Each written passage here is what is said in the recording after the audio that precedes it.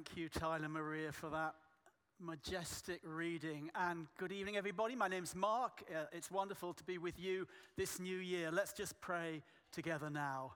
Father, thank you for this new year. And thank you for your life-giving word. And we pray, Lord, that you would help us to mine it and extract everything that you have for us tonight from it. In the name of Jesus Christ, amen.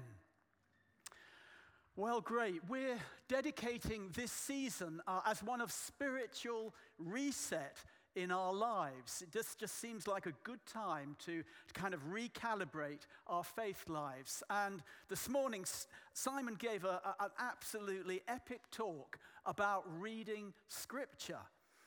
I was reflecting this afternoon in the wake of that if I'm honest, and I share this in case it resonates with any of you, I had more stuffing than Scripture over Christmas. I had more wine than worship. I had more pudding than prayer. And it may have been like that for you. You may still be in that place. And we know that the last 20 months has dented our spiritual practices, our devotional lives. It's been really hard to maintain a good rhythm. But it's a new day today. This is a new day. And Israel, in this passage, needed a new day. It needed a spiritual reset in its life as a nation. And that's what happens here. God announces his desire to bring that to Israel through the fire of his presence and through the rains of his blessing. And as those come, he says, I am here. I am available to each one of you, just as he is available here in this church tonight. At the start of this passage, the people of Israel have turned away from the worship of Yahweh. And the tyrannical rulers of this nation, Ahab and Jezreel, they've raised up altars to Baal instead. Baal is the supposed rain god. But God has used his prophet Elijah. And Elijah has prayed that the rains would stop. And for 3 years, rain has not fallen on the nation. The ground is just bone dry. And at that point, Ahab and Elijah, they call all the people of the nation to Mount Carmel, a sacred mountain, in order to have an epic show-off to discover which is the true God. Is it Baal or is it Elijah's God, Yahweh? That's where we pick this up. And Baal's altar, it's piled high with sacrifice, and the altar to Yahweh is broken down. It's just scattered on the ground, stones in ruins. And I wonder tonight, how do you find yourself coming to the worship of God? Not just in our sung worship, but with the whole of your lives. If I'm honest with myself, although I've entered this year with all kinds of spiritual good intentions, do I worship at other altars? Do I spend time bowing down to other gods? Elijah has just said to the people here, how long will you waver between two opinions? If the Lord is God, follow him, but if Baal is God, follow him. And then it says, but the people said nothing. Am I sitting on the fence? Am I like these people, caught between two opinions, caught between two courses of action, caught between the worship of God in heaven and the worship of the world? Well, it says the people said nothing. The people here are at least honest. They don't open their mouths, and their silence speaks of their passivity and their confusion. And yet within this very same chapter, we're going to go on to read, then the fire of God fell and burned up the sacrifice. And after that, the sky grew black with clouds. The wind rose and a heavy rain came. And wherever you are in your faith life tonight, God can turn up the spiritual temperature. God can change the weather pattern in a moment. That's what he can do. And when God's fire and his rain fall in our lives, it changes everything. Just think back to moments in your life where you've had a God encounter, where you've known his fire, where you've known his rain. When it happens here, it says the people fell prostrate and cried, "The Lord, he is God. The Lord, he is God." When the heavens open here, people lift their mouths and they drink the rain that's coming down. Flowers release their scent. The crops suddenly surge up from beneath the ground, and God renews his people. It's an amazing thing. This is God's invitation to each one of us tonight. Will you seek the fire of his presence afresh? Will you open your arms to the rains of his blessing? Because he's just longing to pour these things out upon you.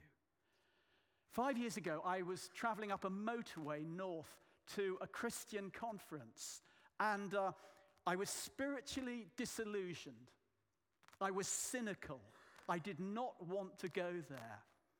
There had just been a scandal in the leadership of the network that was running this conference, and just in my heart, nothing wanted to go to this place. But there I was going.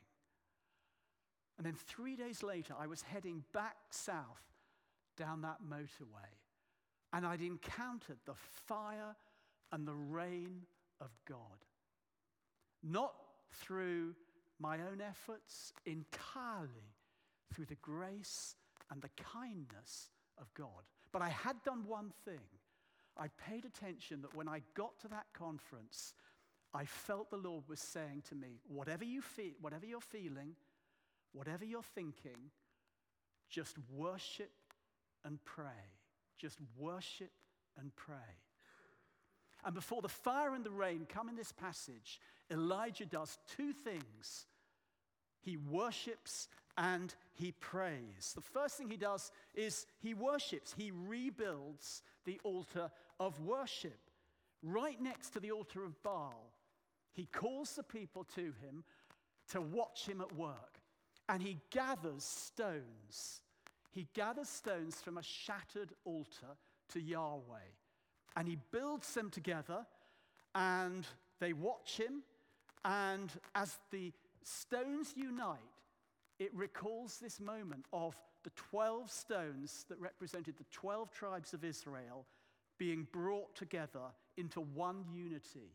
There is power when we're unified in worship. Real power. And then Elijah completes the altar, he brings his sacrifice, and he dedicates it to God. And he's doing what Abraham did right back in the book of Genesis. Abraham used to build up altars wherever he had a dramatic meeting with God. He built altars where he'd been altered. God did extraordinary things in his life, and Abraham wanted to remember them. Everything changes when we meet God in this way.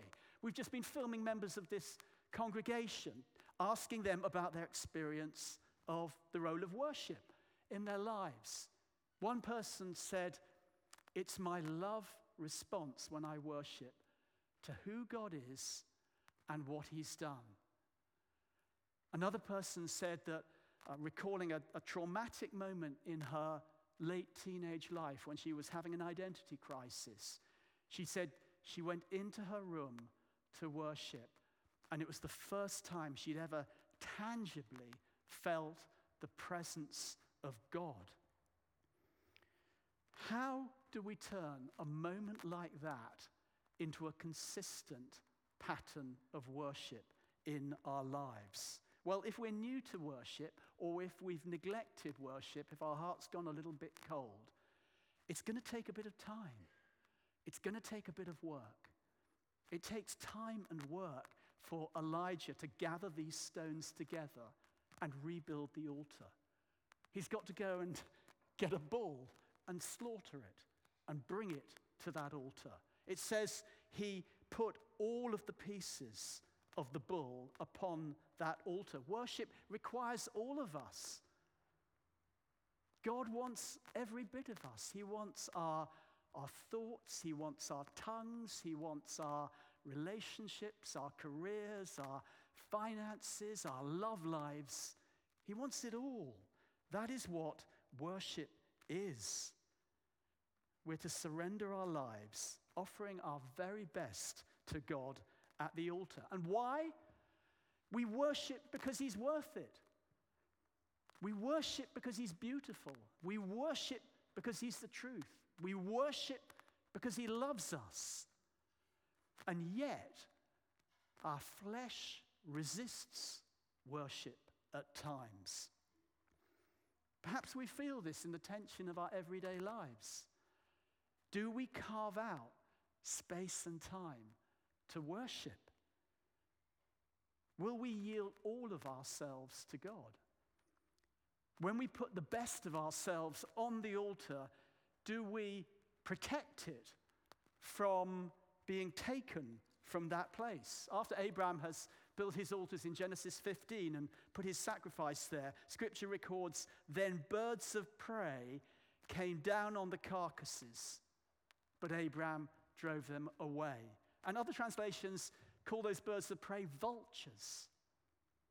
When we worship, Scripture is telling us that vultures are circling around.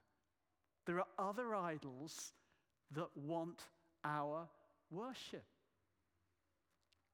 Idols such as the longing for comfort and ease, or success and prestige, the idol of addiction, the idol of perfectionism, the idol of consumerism, of online pleasure, whatever it might be. Will you follow Abraham's example and drive the vultures away? Will we renew our life of worship this 2022? Not just our lives of sung worship, glorious though that is on a Sunday, but our whole life worship. God invites us to set up our altar right in the middle of the world's darkness, right next to the altar of Baal. He doesn't ask us to go off to some holy, squeaky, clean, purified place. No, we're to be able to set up our altar of worship wherever we are. We're to be able to go into our offices and consecrate those places with our worship. And then we see from this passage that when God's fire falls on our sacrifice, cleanses us of our sins, it changes everything. The people can suddenly see every other god, supposed God, as false. And they do away with the prophets of Baal, and they embrace a new life of purity. It's dynamic. They've had a revelation. In the words of the first church leader whose church I entered after I'd come to faith, he used to say this: there is one God and no runners up. There is one God and no runners up. And we know that when we have a God encounter. Don't we all need this? Isn't this a cleansing and a renewing that we all need at the beginning of this new year? You may feel that the odds are against you. Elijah must have felt the odds were against him. They were against him 450 to 1. There were 450 prophets of Baal facing him down. This church seats about 450. That's like the odds of you against everyone else here. Big odds. Huge odds. But they don't matter in God's economy. Because God isn't interested in human odds. He deals in invisible realities of heaven. And before this scene, he's told Elijah, I will send rains on this land. And Elijah has said to him, before praying for fire, Lord, I am your servant, and I've done all these things at your command. And then the fire of God fell. When God promises and we obey, human odds go out the window. Anything is possible. Rebuild your altar. Now, of course, we don't haul bulls to altars these days. There's no more temple sacrifice. That ends with Jesus. Jesus is the Lamb of God who takes away the sin of the world. So we bring our worship, the whole of ourselves now, to Jesus. And we're to embrace his presence wherever we are, wherever we go. In church on Sundays, but also at home and on the streets and in our offices and in the community. Fill your heart and your mind with the awe and the adoration of Jesus. Renew your worship. And then the second practice which Elijah does before fire and rain fall is he prays.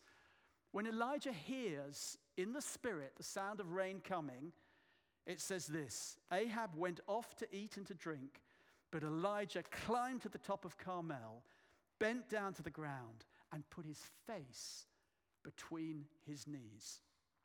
Just think about this. He's just prayed and seen fire come down from heaven. I mean, if I was in his position, I would be standing tall. I would be kind of rubbing shoulders with God in my imagination, saying, come on now, bring on the rain. Or I'd be going off with Ahab, feasting, celebrating. But it's not what Elijah does. His spiritual hunger is greater than his physical hunger. Sidney Poitier, the iconic film actor who's just died, said this: if your dreams don't scare you, they're not big enough.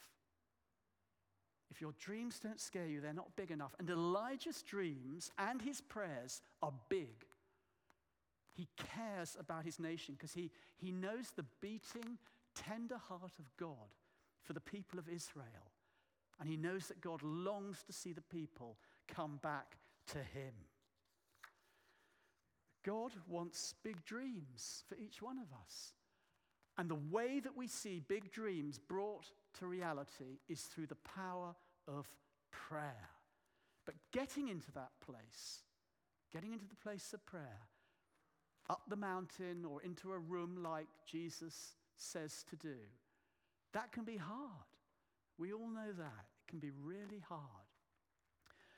I've been remembering a friend, Ron Boyd McMillan, who is a kind of authority on the persecuted church, telling me a story about a meeting he had with a Chinese church leader called Wan Mingdao, who was a famous evangelist in the underground church of China and was a kind of church leader and speaker and writer. And the Chinese communist authorities slung him in prison in his 60s and kept him there for 23 years. And during this time, this friend Ron met Wan Mingdao in his cell. And they had a right old conversation about how this Chinese leader had experienced God in a fresh way in that prison. And at the end of their time together, Ron basically said, well, it's all very well for me now. I'm going back to the West. And it's all going to be very comfortable. You know, I'm feeling really uncomfortable about leaving you. And Dao said to him, well, tell me a bit about your life back in the West.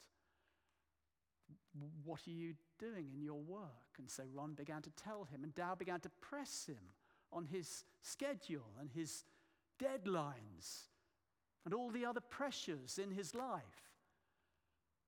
The difficulties of balancing his life and his work. And gradually, Ron began to sweat as he anticipated the pressures of what he was going back to and a very unpeaceful life. And he suddenly had an insight. And he said to Dao, I need to build myself a prayer cell.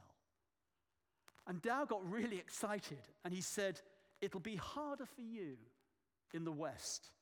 I was pushed into a cell. I'm pushed into this cell. It's been the greatest blessing in my life because I have nothing to do here but to spend time with Jesus. But you're going to need to build a prayer cell, brick by brick by brick. I've been serving Jesus, he said, all my life as a professional church leader, but I'd never spent much time enjoying his presence.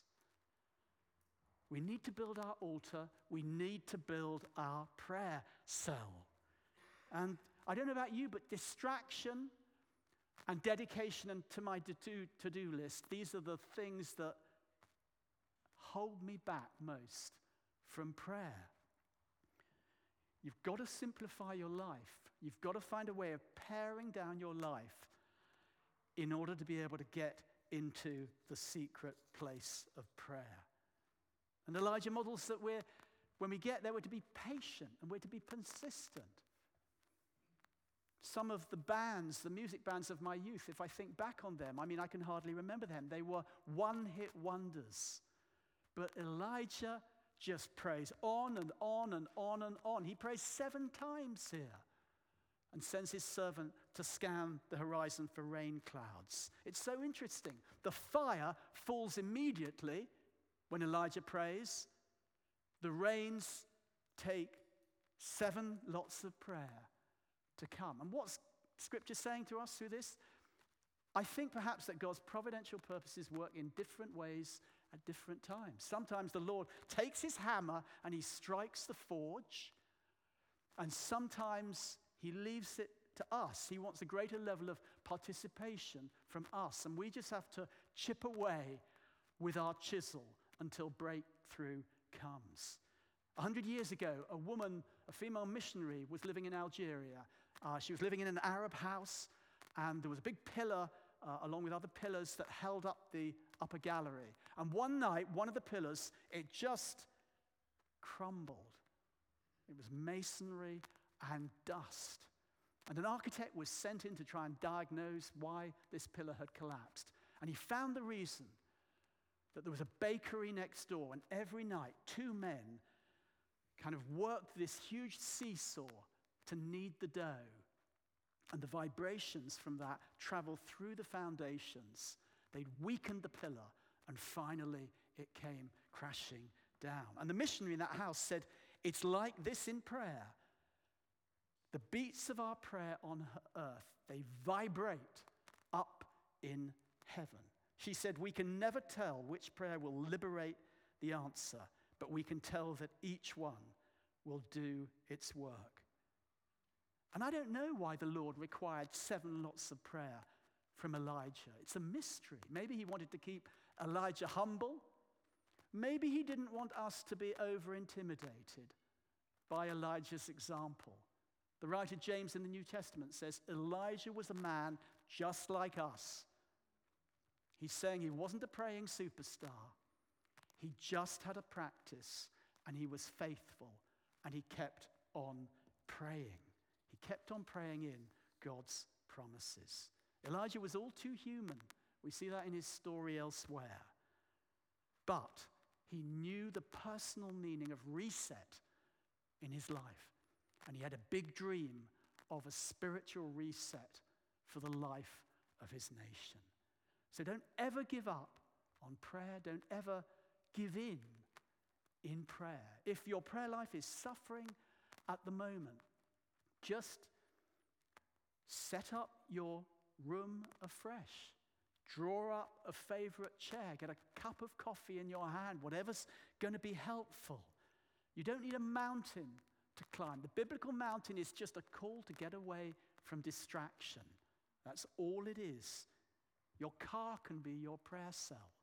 You don't even have to get into your own room. You can be in your living room at home with your kids, with your earphones in, and you can be deep in worship and prayer. And use a devotional book written by a great man or woman of faith of the past. Or use a contemporary app like Lectio 365 or the Bible in a year. Tune into our Reset series that Stephen was talking about. It's going to have lots of interviews, very practical interviews with people from our church talking about what helps them in prayer. Don't be discouraged by apparent odds of 450 to 1 against you, and don't ever think that your starting place for worship or prayer isn't promising enough. I'll just finish with this story. In 2011, I went on a mission trip to Africa, and we went to a nation where Christians have a really tough time and a rough ride. And our contact said he was going to take us to this incredible church. And we got in this minibus, we drove to these maize fields, and he walked us through the maize fields for miles and miles and miles until we came to this little shabby, deserted clearing. There was nothing and no one there except for a tiny tin shack, like a kind of outside loo with a few tools in. That was it. And he said, "This is it." And we were completely mystified. And then over the next half hour, people began to appear through the maze in the field. Just these terrified, desperate faces of local villagers. It was a local community that the police and the army used to move off every couple of months. They would abduct them, they would torture them, they would transport them hundreds of miles away, and then the community would gradually come back to its homelands. And every week, on this day, they came to this spot to meet this man. Was it a promising place for worship and prayer? I didn't think so. And then they asked us if we would lead them in worship and prayer, and I froze in complete terror. What could happen here? What possible good could happen here? Thankfully, the leader of our mission party bravely stepped forward and started doing that. He read from Psalm 136, where God leads his people out of Egypt and parts the Red Sea for them. And these villagers began to worship. They began to protest to God. They began to lament. They began to cry out their despair. And then they began to pray. Some of them wouldn't join in, but gradually the faith of those who were praying carried them with them. And then the fire and the rain of God fell. I don't mean literally, but I've never experienced the power and the presence of God like it in that place. It was extraordinary. God came. He wanted to meet those people. Worship and prayer don't need to begin in a place of promise. God invites them in the least likely places, including the disappointed, despairing places in our hearts. He comes and he meets us right there. And he meets us when we're united, like the 12 tribes of Israel, when we're gathered in one place and we meet together in worship. That's where he sends fire and rain particularly. So call on the Elijah in you to rise up this new year. Rebuild your altar, build your prayer room, and experience that fire and that rain for the first time or the 20th time. There is one God and no runners-up, and he's jealous for your affections. Amen.